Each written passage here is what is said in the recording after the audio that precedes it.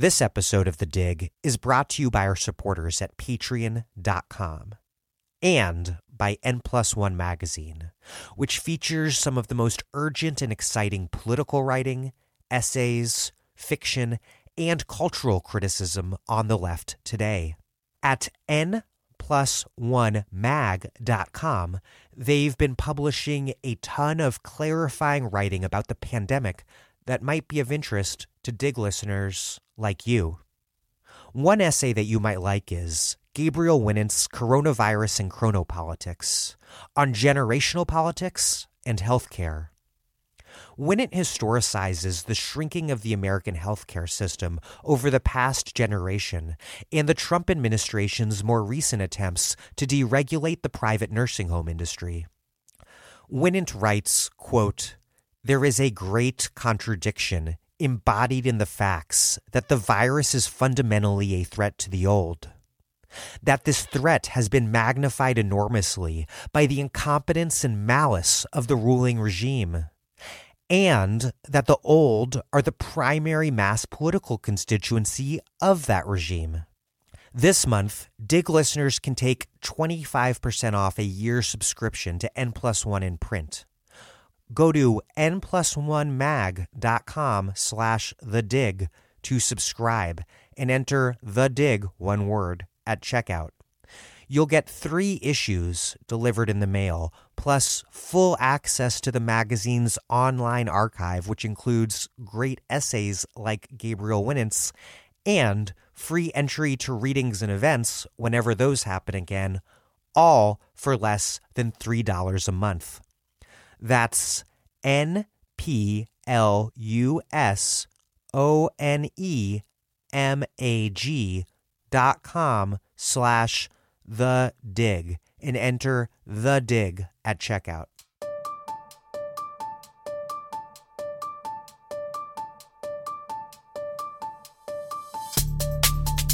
Welcome to The Dig, a podcast from Jacobin Magazine. My name is Daniel Denver, and I'm broadcasting from Providence, Rhode Island. An acute crisis like this imposes a hard distinction between before and after. It's this sense that the ideas we once used to make sense of the world are no longer helpful for understanding things now that everything can only make sense by reference to Corona. COVID-19 has indeed changed everything, but everything we already knew on the left is in significant part precisely what we need to know to analyze and then act upon these monumental changes. The fact that coronavirus is a global pandemic with its epicenter in the United States, rather than an outbreak that was stamped out early, is the result of the political and economic systems that were in place before COVID emerged.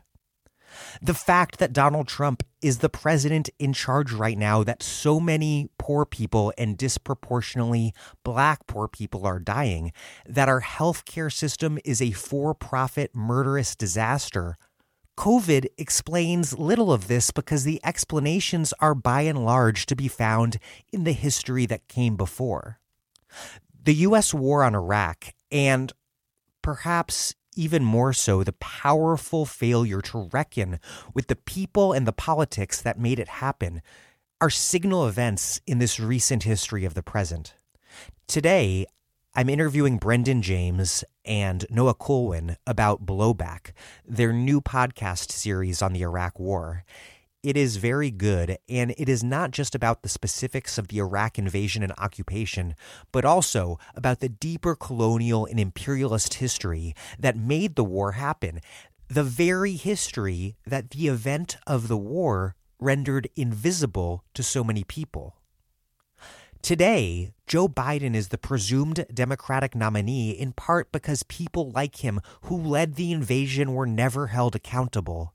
And so they can act like it's no big deal. Mistakes were made. It was a long time ago. George W. Bush had to be redeemed, in part because Joe Biden had to be redeemed. The fate of the entire bipartisan establishment was bound together. The consequences of the Iraq invasion are still being felt so powerfully, obviously, in Iraq, the broader Middle East, and the world beset upon by ISIS and by Islamophobia and nativism look right here at home in a United States where the lack of accountability and consequences, the total impunity for this murderous affair, allowed Donald Trump's interpretation of what has gone wrong to win the day. This is, in short, all terribly horrible and disgusting. Anyhow, you can learn a lot more about it by listening to Blowback, which is available exclusively on Stitcher Premium. And for a month, you can listen to it for free. And I recommend that you do. Go to StitcherPremium.com and sign up with the code BLOWBACK, one word, BLOWBACK, for 1 month free. And then listen to Blowback. Before we get started, we are obviously busy making new podcasts all the time, and we're also working on setting up Dig book clubs, which are getting going very soon. We have a lot of people signed up, and we are also putting together a limited time, more narrative series on the politics of COVID. And we can only do all of this thanks to you, our listeners, supporting us at patreon.com/thedig. If you are interested in joining or hosting a Dig book club or in contributing to the COVID series, there is more information at thedigradio.com.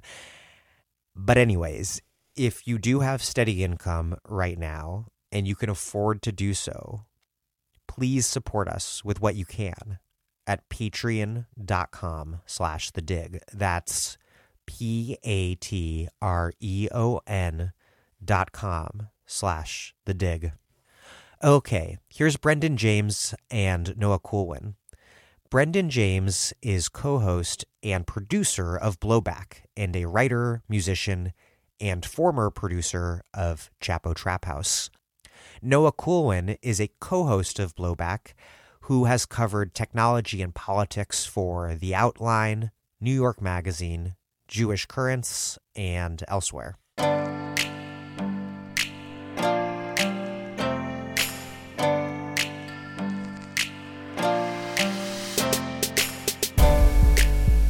Brendan James and Noah Coolwin, welcome to The Dig. Hey, thanks for having us. Thanks for having us.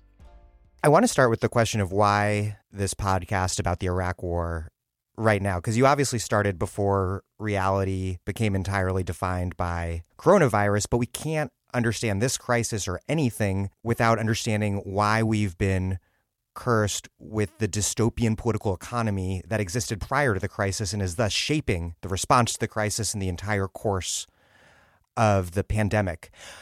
And to understand that, I think you're entirely right that we have to look to the Iraq War because, as you say, it provides a skeleton key for the present, and it provides a skeleton key in part because, as you also say, the memory of the Iraq War has been stuffed down our collective memory hole. So to start out, how did Iraq get stuffed down the memory hole, and what has the result of this mass forgetting, this mass disassociation been? So when Brandon and I first sort of came up with the idea and just this general interest, I think a lot of what we were responding to was the stuff that you saw in the news, like George W. Bush getting candy from Michelle Obama and all that kind of stuff. And it was rage-inducing, but I think we didn't want to let our anger at that just sort of stay as anger. And we had a bunch of questions about why did George W. Bush, whom we agreed previously, or at least we thought we agreed, was this bad guy when he left the presidency, why is he being rehabbed now? And I think that the Iraq War, as Brendan and I sort of came to understand it when we began researching and looking into it, the Iraq War was this incredible process in and of itself of forgetting. And we did a lot of things that we wanted to make ourselves forget, but also that were so bad that if we were to have held people adequately accountable, it would have just produced a totally distended portrait of who we thought ourselves to be and what we thought our government would be capable of at this moment.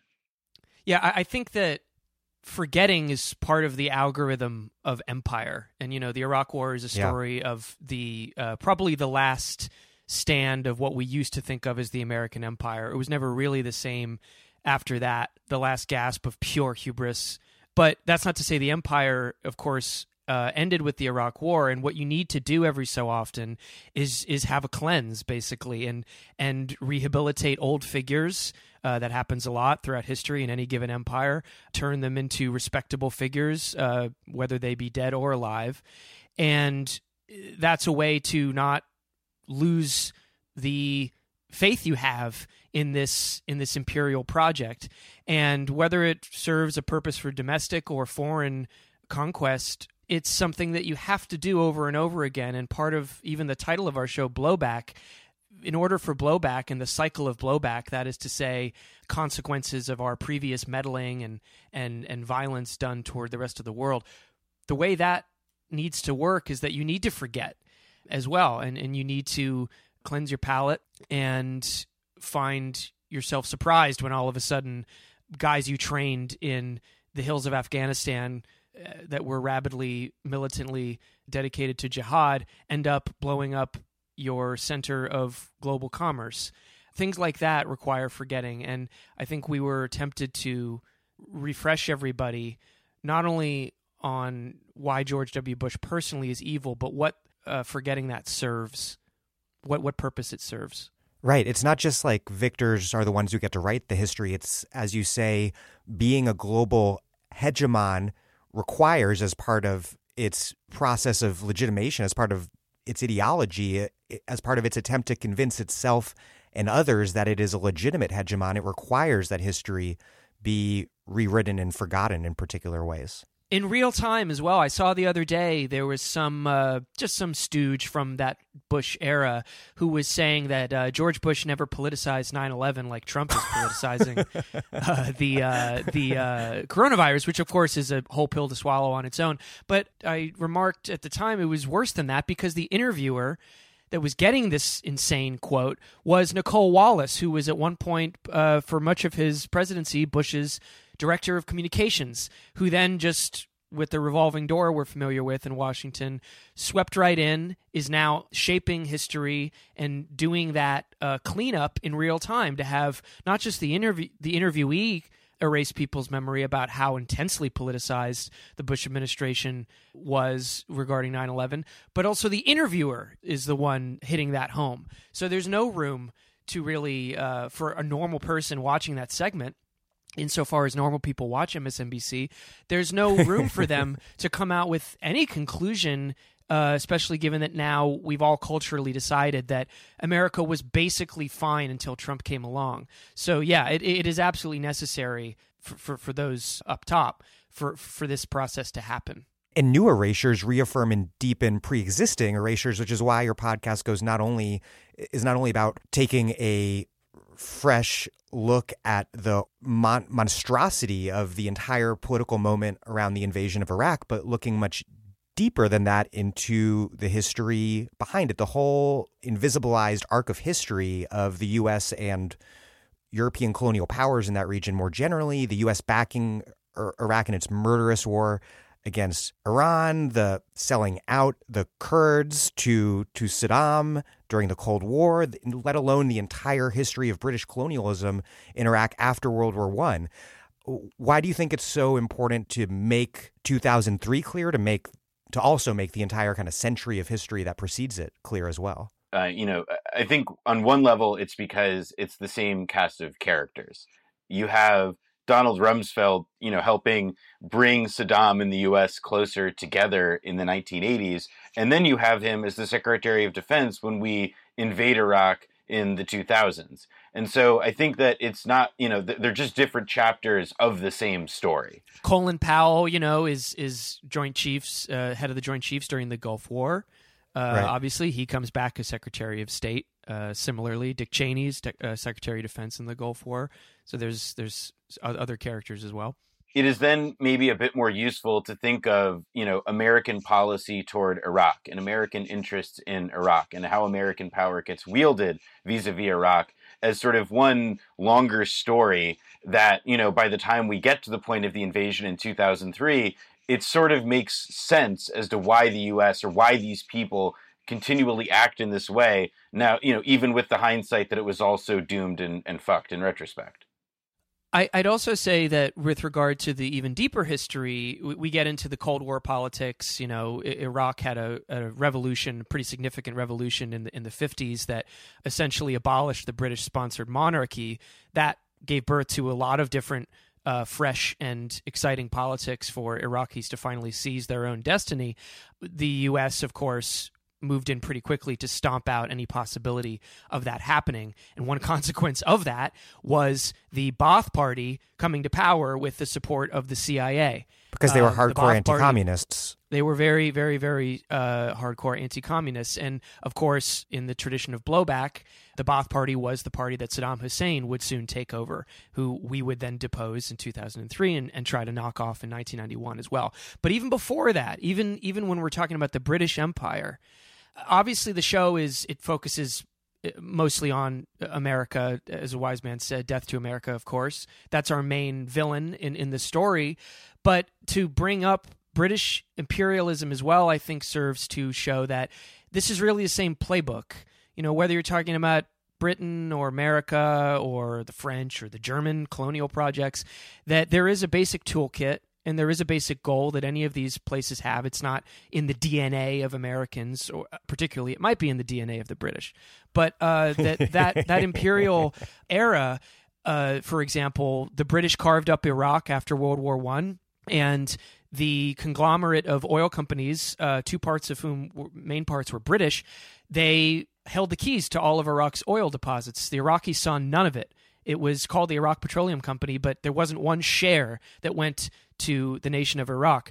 Similarly, when we invaded in 2003, almost 100 years later, the project of Paul Bremer, the viceroy in Iraq, we're even using the term viceroy there, his main job, besides pacifying the country, was to crack open that oil market and privatize a whole other bunch of Iraq's national state industry. So that's full circle. That's something that isn't an American prerogative or a British prerogative. It's a prerogative of any empire that seeks to do what empires do, which is plunder and control and guard the spigots of the world economy. And there are some aspects of, how America executed this in 2003 that, are, I guess, pretty distinctly American. I mean, for example, the fact that we wanted to launch this invasion and to maintain an occupation and to do all this, except that we actually, in a lot of ways, didn't necessarily succeed at even those sorts of attempts.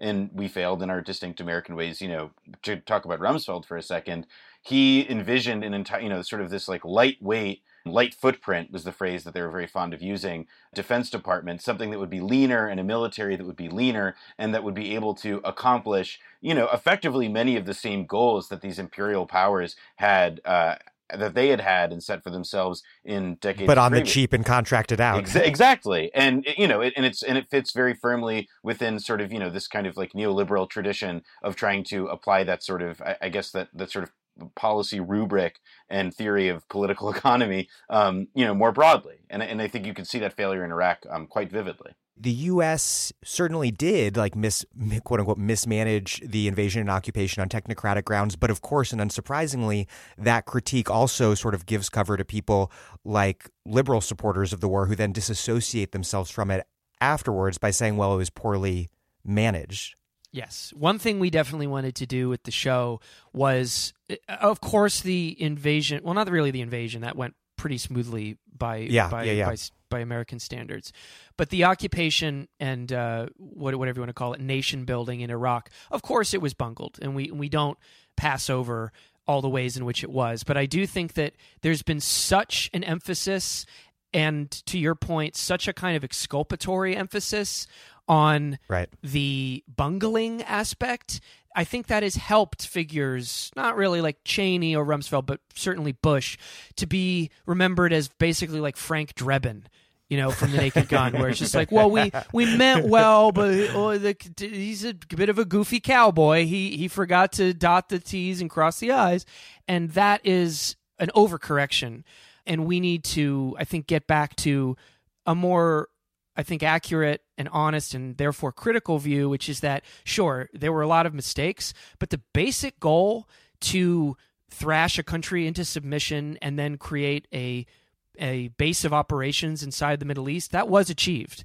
And the chaos that spiraled out after that is not altogether unwelcome, as, again, the concept of blowback has long showed us. So was it really that big of a bungle? On the micro level, yes. But we want to take mission accomplished, that banner that Bush stood in front of that everyone thinks is a punchline. We kind of want to take that at face value in the show, more or less.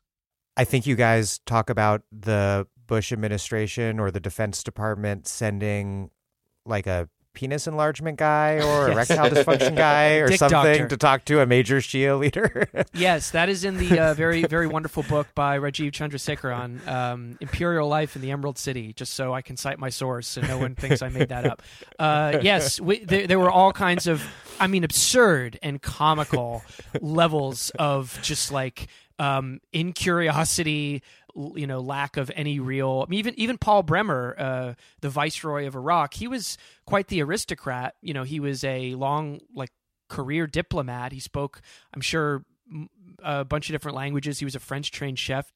He didn't know shit about Iraq, so he just ended up appointing some guy who held a patent to penile enhancement implants to go talk to an Ayatollah inside of Iraq, which is like probably the most inappropriate thing you could do. And beyond that, there's the much more bloody and horrifying consequences of that sort of cavalier American approach. Well, one example that I think of a lot in the story is, we demolished in the city of Fallujah, a Sunni stronghold where we said that there are all these Sunni terrorists that we had to eliminate, and therefore we reduced the city to rubble in 2004 over a couple different battles. Stage set piece battles. And one of the ways that we were, going to attempt to, manage the city of Fallujah was by creating a Fallujah brigade, which meant that in many cases, the U.S. military was literally just handing out rifles to people that it had just been fighting, but whom now it was said like, all right, you're going to help us pacify it. And then they would just be fighting with the guns they gave them months later. And it was this kind of that cavalier attitude, I think, extended just to like the most basic assumptions about, even it didn't require like sending the dick pill doctor. It was just a matter of like empowering U.S. military leaders to make the worst possible decisions at every stage. One thing that I really like about your podcast is that it reminds me of an argument I make in my own book, which is about how the forgetting, like, and kind of disavowal of the origins and trajectory of the War on Terror really sets the stage for the entire political situation at present, because everything just appears like it's out of the blue because it has no history. There's no relevant prior history that the United States might be implicated in. And so instead we just have interminable enemies who just emerge and threaten and hate us, like Iran and ISIS, and conflicts that are tragic, but whose roots are unknown, like the Syrian civil war, which then leads people to fall behind the same sort of leaders who do the same horrible things all over again. To bring it back to your original question, not only about foreign affairs, but about the politics that we've been living with for the past 4 years under Trump, it was the Bush administration that created ICE, for example. The Department of Homeland Security cropped up in, I believe, 2002 as a direct response to 9/11 and as a transitionary sort of grooming of everybody into thinking about a long-term global war on terror, the chief enemy of whom was Iraq. And out of that Department of Homeland Security came the institution of ICE. This is now obviously one of the most recognizable faces of the abhorrent politics of Trump. But as I'm sure listeners to your show know, ICE had been operating under George W. Bush, in an early version, Obama, and then Trump.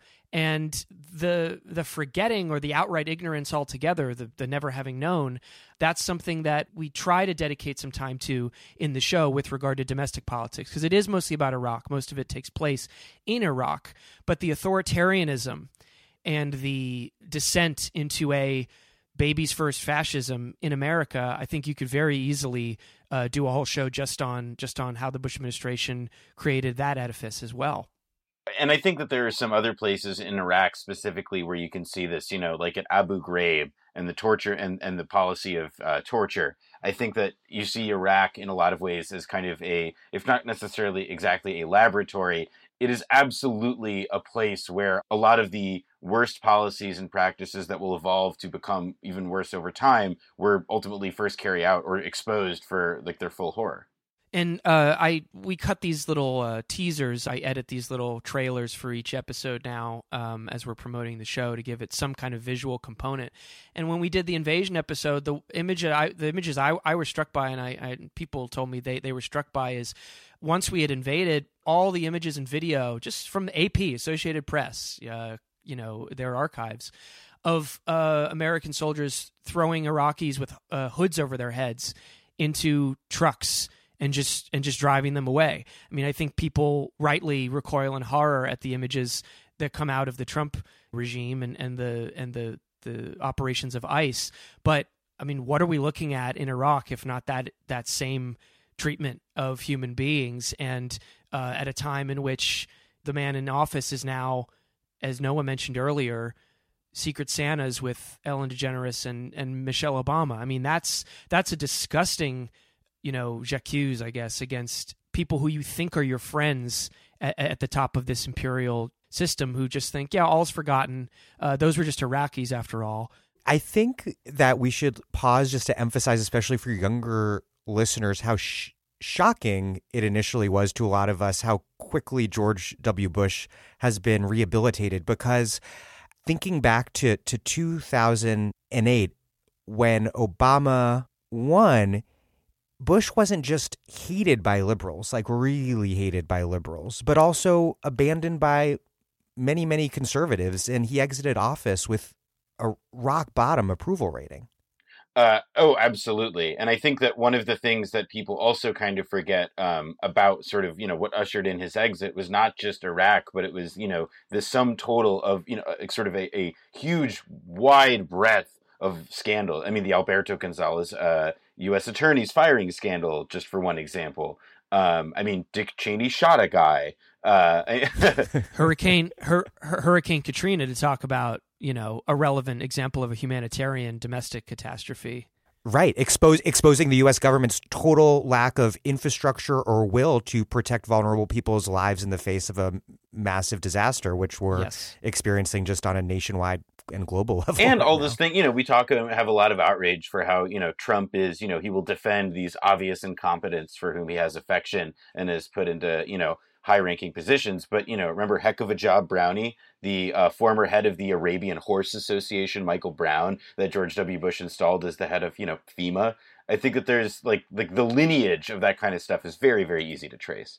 Or Douglas Feith, who you talk about a bit in your podcast. Oh yeah. I mean, I really do think if you actually go back, which is of course the whole point of this podcast, the Bush administration is right up there in the tier of Trump level incompetence and cronyism that people think is so uniquely. I mean, I get it. Like it really seems hard to top Jared.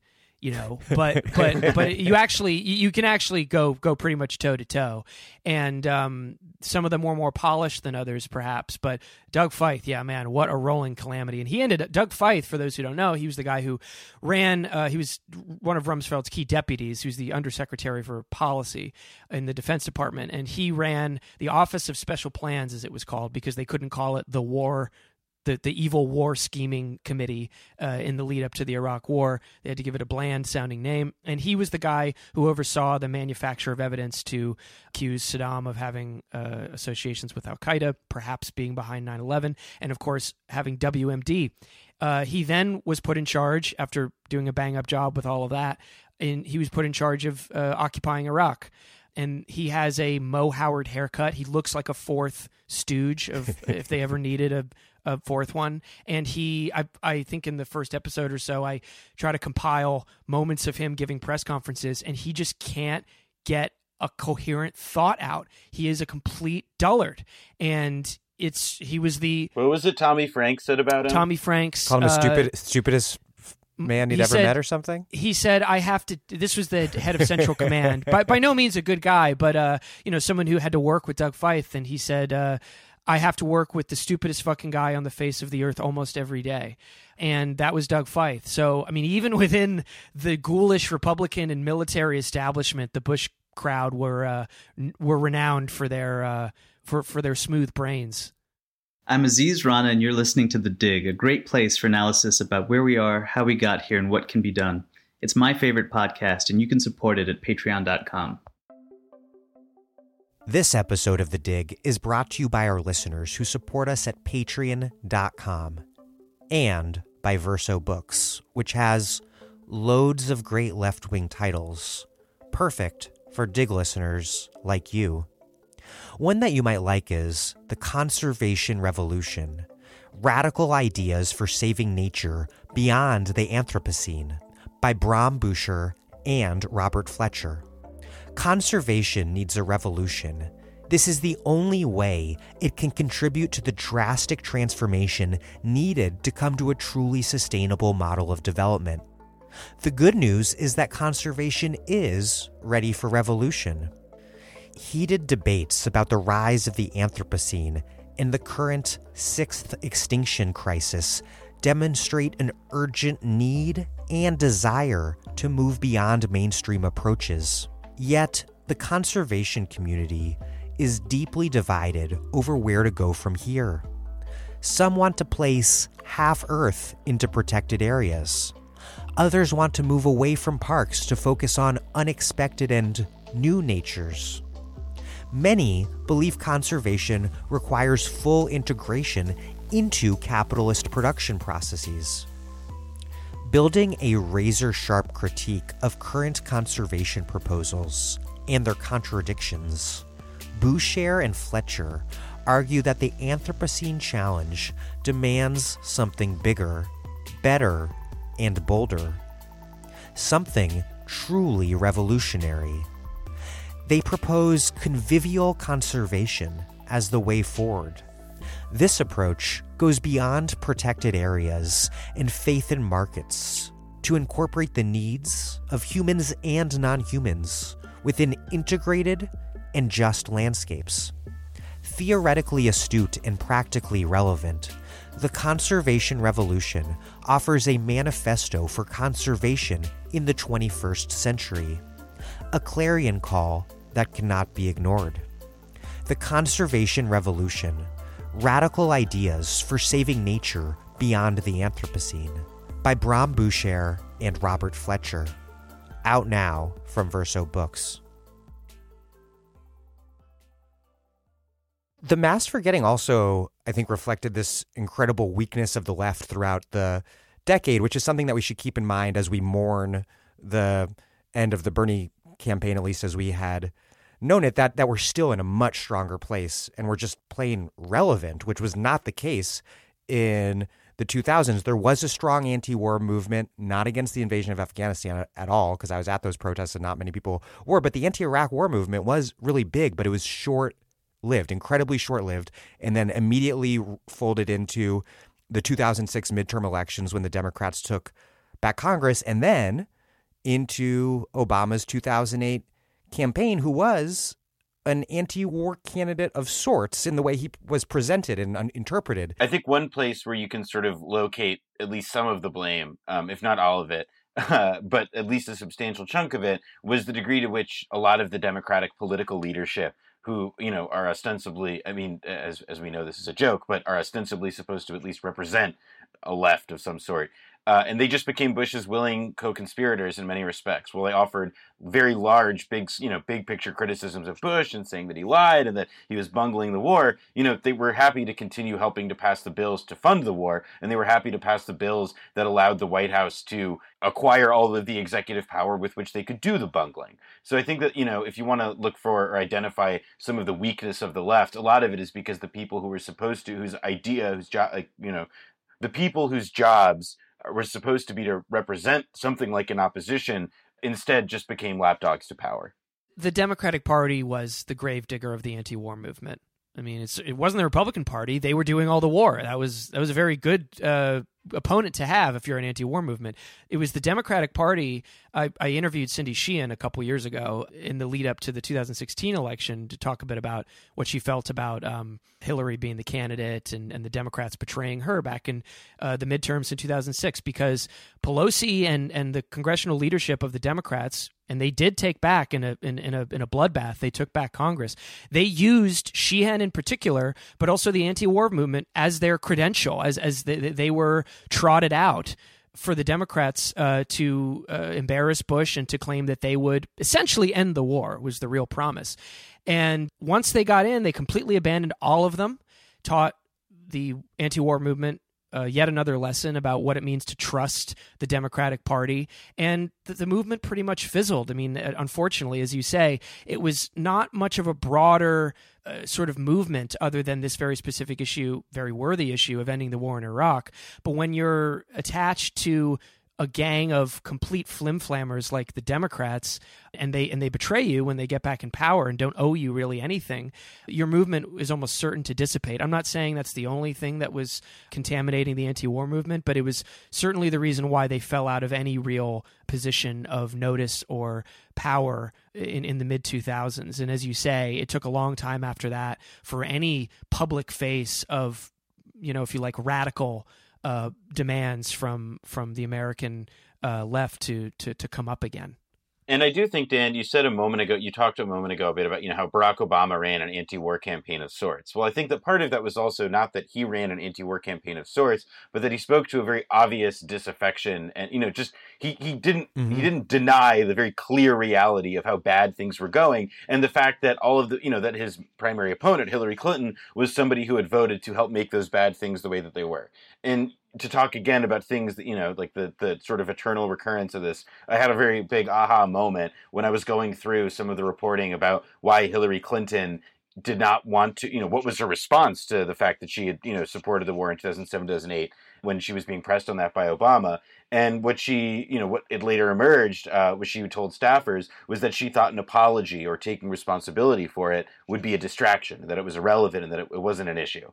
And I can't think of any way that the Clinton campaign choosing to deny a big liability could ever be something that would later bite them in the ass. It's just not something that I've ever. It's far beyond. And also, the Iraq War was insanely unpopular by the time that Obama was running for office. He did not talk the same way about, in my opinion, an equally destructive and disgusting war in Afghanistan, because he didn't feel politically required to. And in fact, when he got into office, he couldn't not withdraw from Iraq, which was a good thing, of course. But he increased the levels of troops in Afghanistan by the tens of thousands. And this became liberal Democratic Party orthodoxy, at least beginning in 2004 with John Kerry's race, this idea that there was a good war and a bad war. Absolutely. Sort of. And we took our eyes off the ball. Absolutely. Which is a technical. And so opposition to the Iraq war is not embedded within some larger anti-imperialist critique. It's like a technocratic critique that we did the war on terror wrong. Correct. And there's all types of figures. There's degrees of that throughout this whole sordid story, because you have John Kerry, as you just pointed out. We have a whole episode on the 2004 elections and why he was reporting for duty. Yeah, reporting for duty. Just the most uninspiring possible mummy figure that you could have dug up. But also until 2020. Until that point, yeah, exactly. And that's another thing. I guess we should mention that is that Joe Biden. We bring him up during the show, but we were recording this most of January and February, so it wasn't quite clear how much of a mainstay in our political landscape he was going to be still at that moment. And unfortunately, he's turned out to be, at least for the next several months, still in front of us. But Biden was the head of the Senate Foreign Relations Committee. He had, if anyone in the Democratic Party had the access and the basic position to sniff out what a horrifying crime this was looking to be in the mid-2002 or early 2002, let alone go time in March 2003, it would have been him. And he was one of the most enthusiastic advocates for it and famously called it not a march to war, but a march to peace. So this guy... cool. That's literally Orwellian. Yes. Literally. And I was cutting the audio to use in the show of, a lot of senators. There's a montage we have in episode 3 of some of the key figures you'll recognize today voting for the war, and then some that voted against it, Bernie Sanders and Barbara Lee being among them. But when I was cutting the audio, Hillary, she got up there. I'll give her this. She did it in about 15 minutes. She gave her speech and then voted for the war and sat down. Biden spoke for like 3 hours. He wouldn't shut the fuck up about how great the war was going to be, or how it was, there wasn't even going to be a war because Saddam was just going to surrender or whatever. He gave like a Fidel level stem winder. He grew for the war. He grew a Fidel beard during the speech, and I was just like, Jesus, this guy just never shuts the fuck up. So yeah, that was insult to injury. And he not only was a leading supporter of the war, but then in the Obama administration proposed ethnic cleansing as the solution. He came up with an insane. Remember that insane idea, Brendan, that he came up with for how to like manage Iraq? He wanted to carve it up into 3 different, as Daniel just said, 3 different ethnically cleansed territories, which is after supporting the initial invasion and the war, and then being a weasel and running away from that and claiming that you want to fix the problem by ethnic cleansing. That's sort of the worst position you could have. Well, I do think that there is something that Brendan's also getting to that gets a little bit away from Biden specifically, but is another thing that I feel like is a big part of this story, which was about the fact that like when we got to Iraq, Iraqi society was not, riven with sectarian conflict naturally, at least to anything resembling to the degree that we unleashed on the country. And part of what made intermarriage was super common in Baghdad. Yes. I mean, like Sunni and Shia lived side by. It was a fairly diverse society. That's not to say that there weren't tensions or that there wasn't even sectarian violence on some level, but the degree to which things changed from, pre-invasion to, let's say, 2005, it's pretty much impossible to overstate. And so part of what I guess makes the Joe Biden solution particularly horrifying is because it feels like, proposing apartheid as a solution to a previously, functional system. It was only our intervention that messed it up in the first place, obviously. Or to bring it back to the question about the 20th century history we dig into in the first episode, like the British, where he just wanted to take out a big red pen and carve into the earth his preferred division of one country into 3 or 4. This stuff, it doesn't really change from century to century, and unfortunately, neither does the carnage that comes out of those types of decisions. Yeah, and it's a solution, a proposed solution that participates and facilitates this whole process of mass forgetting because it frames Iraq's problems as not rooted in the U.S. invasion or more profoundly in the history of Western colonialism and global petrocapitalism and all of this stuff, but in these ancient tribal sectarian animosities. They're problems that come from Iraq. Yeah, it's like the Balkans. That the outside world needs to solve. In Iraq, I think a lot of normal Americans don't tend to care about foreign policy at all, be it good or bad. They thought, well, these religious psychotics in Iraq, they should just calm down. Or, what's the big deal? We were trying to help you out. And that was another way in which, as you point out, we could pathologize the country rather than face up to any accountability for what happens when you try to run the world on a hegemonic British imperial style system of conquest. And there we see part of the Trump and Trumpism origin story as well, because we have this process of forgetting. We have no strong left-wing movements at the time that can frame the situation, what's going wrong in anti-imperialist terms. And so Trump and the right are able to identify the enemy and the source of the problem as Islam, and the solutions as xenophobia and this kind of militaristic pseudo-isolationism of Trump's.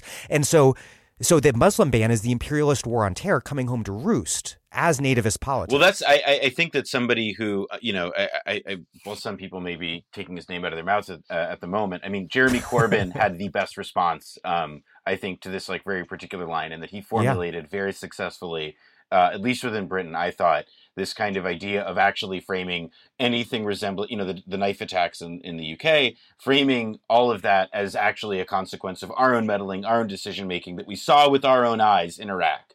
And so, there is absolutely a very transparent, obvious, and lucid left-wing case to be made. It's just that nobody in America outside of, our dear recently departed, has ever seemed to have the courage to make it, at least on a national stage, providing a single coherent answer that everybody can see. And that's that point there about the Trumpified version of how to process and frame the enemy and the global war on terror. That's something that we try to touch on as well, as far as aftershocks of the Iraq War. I mean, Trump ran against the Iraq War in 2016. Yeah. Honestly, there were moments where, I'll say it completely, with some guilt, but at the time, no one thought he was going to win. It was kind of awesome when he was on the debate stage with fucking Jeb Bush and Ted Cruz. Owning them, saying there were no WMD, they all lied. And the audience booed him in the first couple debates, but they're all hogs. They all just switched over once they saw he was the strong man and said, "Oh, you know what? Yeah, that was probably all a bunch of lies." So none of the because he had that important asterisk. He had that important asterisk of we shouldn't have gone in, but if we did, we should have taken the oil, which is the perfect kind of twist to make. It is a xenophobic know nothing type of rejection of imperial wars of conquest, not because, as you said, it's based in any anti-imperialist logic, but because they're all savages over there and they should just go on whatever, chopping their heads off or whatever the parody is that they picture in their heads, and we should just take their resources while they're not looking. And that is not a sufficient way to let these scoundrels and guys like Trump get away with being the only really meaningful anti-war voice in American politics. And I think right-wing populism, it's not to credit it or to say they're starting to come over to our side. But when we look at the way that certain things are mutating right now, which is absolutely connected to the massive explosion of trust that fell apart in the Bush administration after the war in Iraq, and how the right has kind of reconstructed itself or is doing so. We don't need to kid ourselves that they're on our side, but we need to take that seriously. That's a very scary thing if the right mutates into something that has the monopoly on non-intervention in the world, on interpreting the geopolitical mess. Yeah, we've because made. they'll be right because they'll be right on several points, even if their reasoning is disgusting. And they also have, they thrive because there is no cogent, visible left-wing answer or alternative that we have been able to present thus far. Bernie Sanders started to do that and articulate and chart a different vision of what that could look like. But the reality is that, if you were to ask what is the Democratic Party position, what is Joe Biden's position on Iraq or America's role in the world, I don't think anybody on his team could even give us a straight answer because they've never thought about it. They never had to think about it. And the only people... What is Joe Biden's position on fill in the blank? Yeah, exactly. He's running a very policy-centered campaign. Yeah, and I think that... Unlike us personality cultists on the left, Yeah, really. I mean, but it's a very real, it's a very live question to me, which is what ultimately is going to be, the Democratic establishment, such as it is in its weak, desiccated state. What is what is the response that they're going to try and formulate if they are going to try and formulate one? Because as Brendan points out, the far right has synthesized an answer to that question. It's a very ugly and dangerous one. And there is, as it stands right now, there's not an alternative. Yeah, and if there's a total void and no critique, no comment from the establishment Democrats, then we just have this Trumpist critique given free rein. And their critique of Bush's imperialism is that it was wrong to try to save and do charity for the Muslims, which is how the neocons framed the war, as this noble civilizing mission. And one of the craziest stats that I found researching my book is that Republican public approval ratings of Islam, of Muslims, skyrockets upward after 9/11.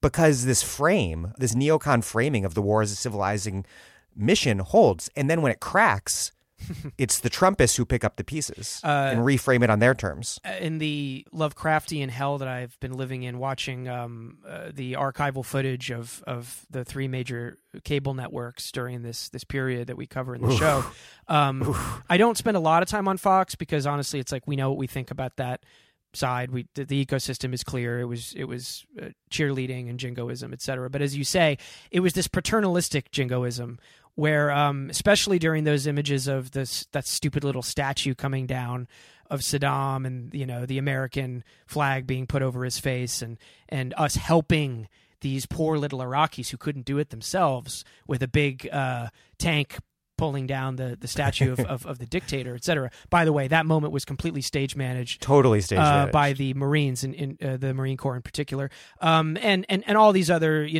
photo ops that occurred in the early days. You hear Fox News anchors, some of whom will go on to bemoan Obama for not calling all Muslims radical Muslimic style jihadists. They're saying, it's in the Arab culture, it's very important to understand that the shoe throwing is a sign of disrespect. And, these people really... In the U.S., it's a friendly gesture. Yeah, well, exactly. Yeah. But just these people, they've been wanting freedom, and it warms your heart to see them all finally now, being able to take control of their own destiny. And it's this paternalism that sounds like... And I'm sure they're patting themselves on the back that all these Fox News viewers and indeed hosts were thinking, yeah, I'm a friend of the Arab. I'm helping him kick out this cartoon bad guy, and I could see myself being friends with maybe a few of these people, the good ones. Well, yeah, but then it's and then you immediately the camera shifts and suddenly you're asking literally any Muslim in America who lived those years, or any Iraqi who lived those years, and you will find out that paternalism is entirely a facade. And that it was such a transparently flimsy justification for wanting to do all these things. It coexisted with us, the Bush administration, that's to say, infiltrating mosques, developing the new capacity to spy on and disrupt life in Muslim communities inside of America. And the NYPD, too. Correct. Oh, NYPD, by the way, if people want to tune into the show, they'll get a special guest appearance from former NYPD Commissioner Bernie Kerik, who was the Interior Minister of Iraq for about a second. God, he is a character. That story is, there could be an entire podcast, 8 episodes kind of telling, narrating his rise and fall. He founded a death squad while he was over there. It's insane. And then he got busted for tax evasion and went to prison until recently. He got pardoned by Trump. But was nominated.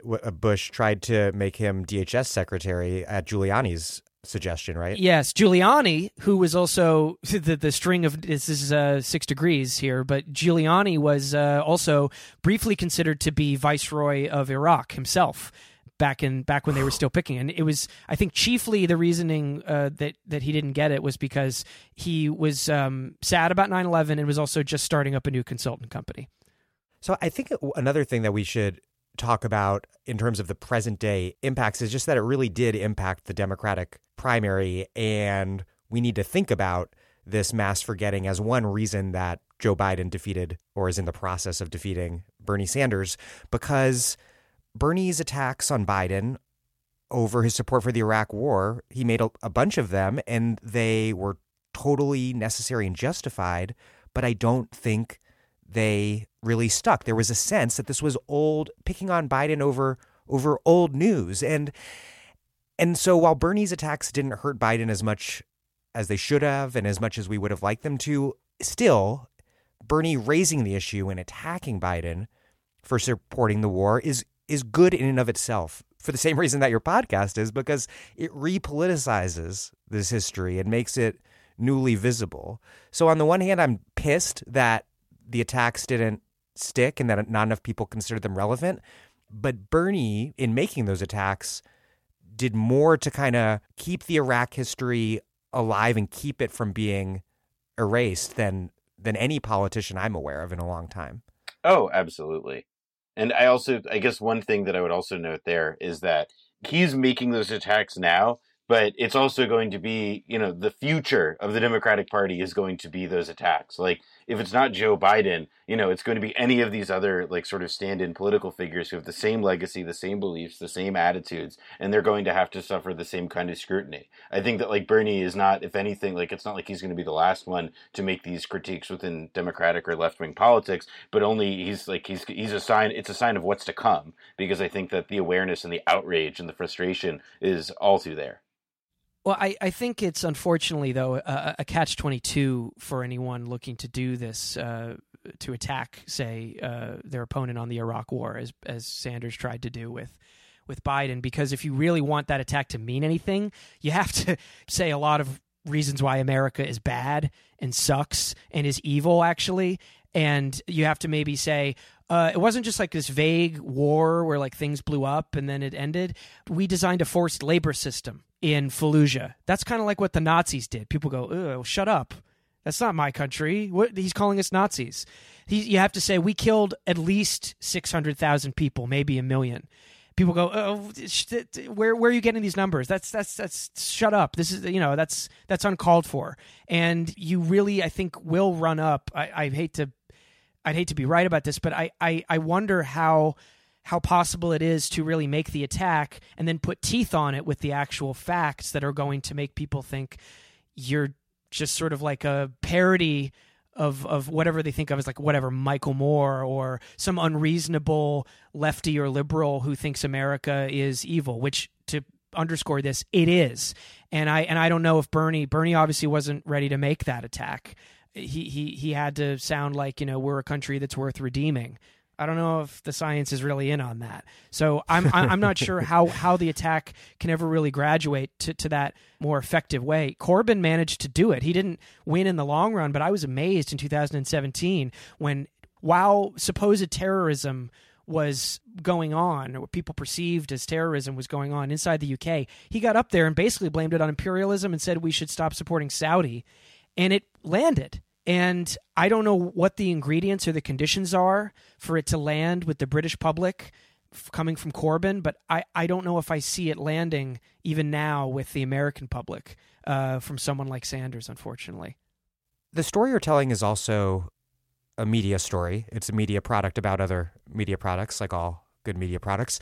You have like the New York Times' Judith Miller, who infamously, of course, laundered the Bush administration's totally false case for war to the public. There were some important exceptions, but it wasn't just Judith Miller's active misinformation. There was also this just totally general failure of mainstream media to question the invasion. And so Miller's kind of maybe an extreme example that obscures the more banal, everyday deference that, in part, it's this conventional issue with the media that just emerges in mass media and capitalist societies, basic manufacturing consent type stuff. But then everything was even worse because it was all of that already bad stuff was exacerbated by a post 9/11 jingoism that I think younger people who weren't sentient at the time won't recall. And that jingoism really softened much of what little critical edge did exist in the mainstream media. Say a little bit about the media's role. Yeah, I think that you can, there's a few different kinds of ways or varieties in which the media helped sell the war and helped, manufacture a certain set of stories about the case for war and then the war itself. You had people like Judith Miller who were these kinds of willing launderers of bad information or slanted information. You had the pundit class, people like Jonathan Alter, for example. In an early episode, Brendan kicks to me a column that he wrote about how after 9/11 we had to start torturing people. This kind of jingoism after 9/11 that came very naturally to the armchair pundits, liberals and conservatives alike, that would then take roost and then have these people, it would lead them to then vociferously declare that we had to go after Saddam. And then you had a general climate where reporters and stories that actually did come out, the Washington Post had reams of reporting about the shitty case for war. And it was actually quite easy to find a lot of those stories about how shaky the case for war was, but they were just buried. They weren't actually presented on the front page. And in the episode this week, we actually go through a list of all of those, of a bunch of those articles that were buried. And so I think that, to me, that it's, you kind of have to look at all those different sort of pieces and how they fit together. Because while the Judith Millers surely deserve a lot of the blame, there's also a series of institutional failures ranging from the New Yorker to the Washington Post to obviously cable television, where just quite simply, they weren't interested in asking any of those questions. And even when they did ask and they knew and they had the information about how sketchy, what Ahmad Chalabi was saying, when they had the information about how Ahmad Chalabi's, sourcing was total bullshit and hokum, they too chose to ignore it. So it wasn't that they were just totally misled or lied to. I think what some of the failures of the media that at least we discussed reveal was that they were actually, quite comfortable dismissing the information that was made available to them. Or when you couldn't, like in a newspaper, for example, as Noah said, there's all these stories that were there, like they weren't the lead reporters necessarily that were getting all the attention, like Judy Miller or Woodward. But there were stories coming out in the Times or in the Post, but you can push those to another page. In a medium like cable news, where it's pretty much right in front of your face and you can't marginalize information like that as much, Phil Donahue on MSNBC was crying bloody murder about the war being a horrible and bad idea, and they just fired him. And he obviously, was a staple of most people's understanding of daytime, American talk shows, and they canned his ass because he wasn't getting with the program. So you had that going on in journalism proper from the New York Times and the Washington Post and a bunch of other papers. Then you had the pundit side, as Noah mentioned, like the philosopher kings like Thomas Friedman and David Brooks. And we trace their evolution once the war starts going south. In this episode that comes out this week about the media. Well, one thing I would also note is that in this pundit space is also that there was this cottage industry of experts, especially liberals, people like Kenneth Pollock, who wrote a book called The Threatening Storm that was basically supposed to be the liberal intellectuals' case for war. I remember at this time going into all sorts of good liberal family friends' homes and seeing that book on the shelf. And that had a lot of influence. For example, you had a wide range of experts and people, from Stephen Hayes on the right to somebody like Kenneth Pollock or Paul Berman, ostensibly on the left, who were creating a lot of the material that would then get tossed around on cable news as a justification for buying into all of this cooked intelligence that they had. You had, or fucking Christopher Hitchens, who never was on TV that I recall when he was a Nation writer. Hey, kind of Dan, on the he left. was on C-SPAN a lot with Brian Lehrer. Yeah, and then he becomes a hawk, the big hawk who breaks up with the left over the Iraq. It's a good racket invasion, and then he's everywhere. I mean, and when he gets his celebrity when explodes, he gets he's when rewarded. He gets U.S. citizenship, who is it that swears him in? No, it's Secretary of Homeland Security Michael Chertoff swearing him in. I mean, it's like he's somebody whose evolution is obviously quite special and psychotic. We talked about him a second, and then I think out of pure, and I should disclose, when I was in high school, I was a big Hitchens fanboy because I was me too. Young. We all okay, so we're all in the same young men on group the here. Yep. Young, angry, white boy. But of course, you can't.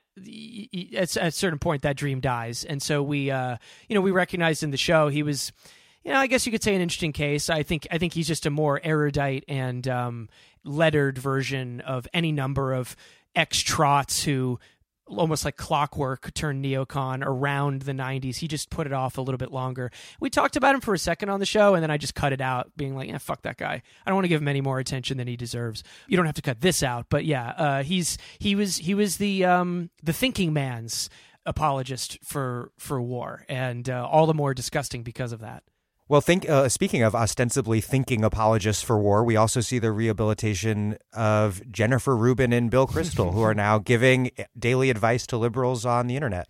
Yeah, the resistance is truly a big tent. I mean, David Frum is probably the most offensive example to me personally, and we don't spend a ton of time with him on the show because we just have a limited cast of characters with whom we could work with to tell our story.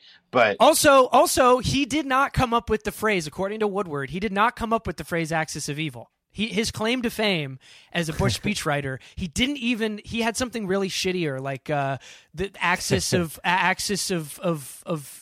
ignobility or something, and then Michael Gerson. Someone was like, "What?" Yeah, the actual speechwriter to Bush was like, "Let's tune that up a little bit." And it's also, let's be clear, the guy who was the actual speechwriter to Bush there, Michael Gerson, was a much funnier and more interesting person than David Frum ever was. Like Michael Gerson, when he was getting hopped up to write a Bush State of the Union, he gave himself a heart attack in his fervor for trying to write this up. And when he went to his doctor told him that he was stressing himself out by fantasizing too much about Bush and Iraq. He was too horny for a war. He was getting those dick implants from our ambassador to the Ayatollah in Baghdad, probably. For all that we've just said about the press, you do make a point of citing mainstream sources, which I like a lot, and I think it's a left approach to mass media that I agree with, because, like we were talking about earlier, although there are outright fabrications like what Judith Miller did, there are still lots of valuable facts turned up by mainstream reporters, and then there's some exceptionally good ones, like the people who were doing the work at McClatchy that was contradicting. Oh, was it Knight Ridder? Yeah. Well, no, that's a McClatchy property now. Yeah. Okay. In the DC bureau, yeah, but that was getting syndicated in all kinds of medium-sized papers, but I wasn't seeing it reading the New York Times at the time, for example. I think what your approach is premised on is the correct idea that the pernicious distortion is, sure, sometimes the Judith Miller outright fabrications, but is most often to be found in this more basic framing of stories in particular, and of the news in general. What's on the front page, what's buried on A16, whatever. The story isn't so much censored or suppressed in the U.S. It's more obscured. Mm-hmm.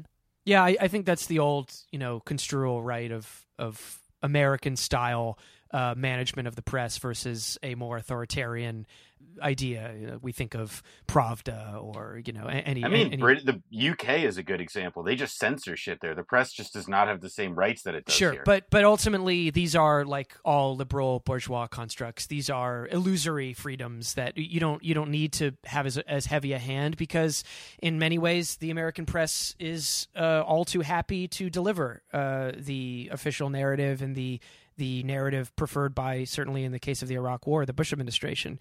And so there's no need to crack down on them. You'll spoil a good relationship.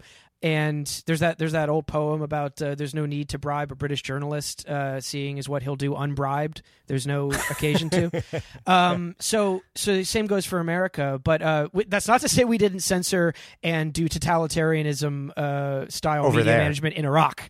Yeah. Paul Bremer shut down Muqtada al-Sadr, the Shia cleric that became the face of resistance for the underclass of Shia in Iraq and in Baghdad. He had a newspaper, and the newspaper had accused Paul Bremer, the viceroy, the American viceroy, of becoming the new Saddam. So Bremer promptly shut down the newspaper operating in Muqtada's neighborhood and imprisoned one of his lieutenants in a move to prove he was not the new authoritarian. I mean, this is kind of taking things in a new direction to end on, but do you think that the corona crisis posing these sort of, at least temporarily, biological limits or contradictions to U.S. empire provide an opportunity to think through the politics of American imperialism, to repoliticize the politics of American imperialism at a time when everything on the one hand is kind of up for debate, but on the other hand, people are very distracted with just ensuring their emotional, physical, economic survival? I think that an obvious reference point here would be the sanctions we're imposing on Iran while they undergo an even more serious crisis than America, which is a pretty high bar, and how it is directly resulting in untold suffering that will scar that country for decades to come. And it's a war crime. It's one of the arguments of our show is that, for example, the Iraqi sanctions in the 90s were as big of a crime and certainly created almost as much violence as the war, the invasion and conventional war itself that exploded after 2003. Similarly, I would say what we're doing to Iran, what we've been doing to Iran for a long time, is one of the many war crimes that's taking place that coronavirus certainly puts in full view. But unfortunately, I have to offer the pessimist answer right now. I think that unlike the Iraq War, in which Americans, were basically just encouraged to consume more and enjoy it and maybe even walk around with a little bit of pride that you were kicking ass overseas. Right now, this is a crisis that's maybe for the first time in 100 years actually affecting everyday Americans. And I don't know if, as a people, if we're necessarily going to take that moment to broaden our sense of egalitarian notions of compassion or sympathy, or whether it will drive us to be ever more introverted and dismiss the sufferings of others even when we're directly responsible. I don't know. That's what I'm vibrating toward right now. But if there is any hope for something good to come out of this crisis, I would hope that one of the things is ending the fucking sanctions against Iran, which is not only an inhumanitarian thing in and of itself during this devastating plague, but is, just like the Iraqi sanctions were in the 90s, almost certainly priming the pump for us to make war on them in the future, whether it be a year from now, 5 years from now, or a little bit longer. And which almost happened a few months ago. Yes, I mean, and that was a live question for us as we were making this. Feels like 5 years ago, but that was just a few months ago. Another aftershock of the Iraq War. Yes. I mean, one thing that I would also advance as a kind of, not so much like a good news or bad news kind of like view of the situation, but is to say that one thing that we really tried to do with our show, and you know, where the title comes from, this idea of blowback, is to suggest that actually these kinds of events of, you know, mass destruction and calamity are they happen by design, and they fit a certain purpose and a set of goals that are not, you know, like people's. They're private interests. And I think that with COVID, you know, obviously the coronavirus, the virus it serves no master. It's literally, it's nature. But I think using coronavirus and sort of being wary of the ways in which, you know, these decisions that seem to just be creating more and more horrible chaos every day, you know, an overloaded unemployment system, for example, are actually serving the purpose of people who want to eliminate these things altogether. I mean, I know that it was a very thinly sourced kind. The Naomi Klein right. thesis, basically. We should this isn't like this isn't a novel analysis we came up with on our own in the lab. I think you could call it the shock doctrine. By God. Yeah. Disaster capitalism. Yeah. But whether or not that, you know, there's disaster capitalism, obviously imperialism is a part of that. Whether there's a disaster imperialism or a disaster anti-imperialism, hopefully, I guess that, not to cop out, but I guess that really does remain to be seen. Stuff could get really weird within the next couple of years, in a good way as well, or in a nightmarish way. And I think that the just to not end it there, I think that the circumstances that could give rise to something more constructive, I mean, the wheels of history are turning. I don't know whether or not capital can fully recover from this. I think it's possible that it can, but I mean, it's as probably as panicked as anybody else, as the big blob, you know, as the thing. But the focus for I think anyone on the left should be toward this exact question, you know, because as the Naomi Klein thesis and many others tend to go, this would be a great time for a lot of looting and a lot of pillaging and a lot of sneaky maneuvers to take place, just as they did in the catastrophe in Iraq, in which, you know, Exxon and Total Oil and Halliburton and Blackwater got to wet their beaks while a slow-moving genocide occurred over about 5 years in that country. So we need to be paying attention for that very approach going forward. What I would hope that at the very least we can, you know, sort of identify at this moment is, you know, that this is what's, like, we do at least now have like at least something resembling a toolkit and the beginnings of what look like mass movement politics that, you know, could maybe hope to address these in, you know, should the crisis, you know, should we ever be allowed to stand next to one another again? And that's sort of what I've been, at the very least, that's what I've been hoping for. As long as things don't go back to normal, because that's the worst. Yes. That's my biggest fear, actually. I mean, aside from, you know, the bottom falling out totally, and, you know, going into Mad Max direction or whatever, like bullshit fantasy that is. But like, I agree with Brendan, a fear of going back to normal or attempting to go back to what we would call a normal is really, because that's Iraq. That's the Iraq War. You know, it's fine. Yeah, that's the Iraq War. That's financial deregulation. That's the mass deportations. That's everything that and it just means pre-existed. And it just means we're set up for at least some other crisis down the line, of, if not the same proportion, similar. And that's a problem that we've really learned a lot about in this Democratic primary, is that even though Trump's 2016 election is no doubt a symptom of a legitimacy crisis for the U.S. political and economic system, that part of the mainstream liberal response to that legitimacy crisis is to precisely crave that return to an imagined normal. Well, yeah, let's not do that. Fuck, I ended it on a bad note. Brendan James and Noah Cohen, thank you very much. Yeah, how did you not steer this this conversation about the Iraq War into a sunny place? Yeah, I mean, it's like you could have told a joke. I don't know. It's Thank you so much.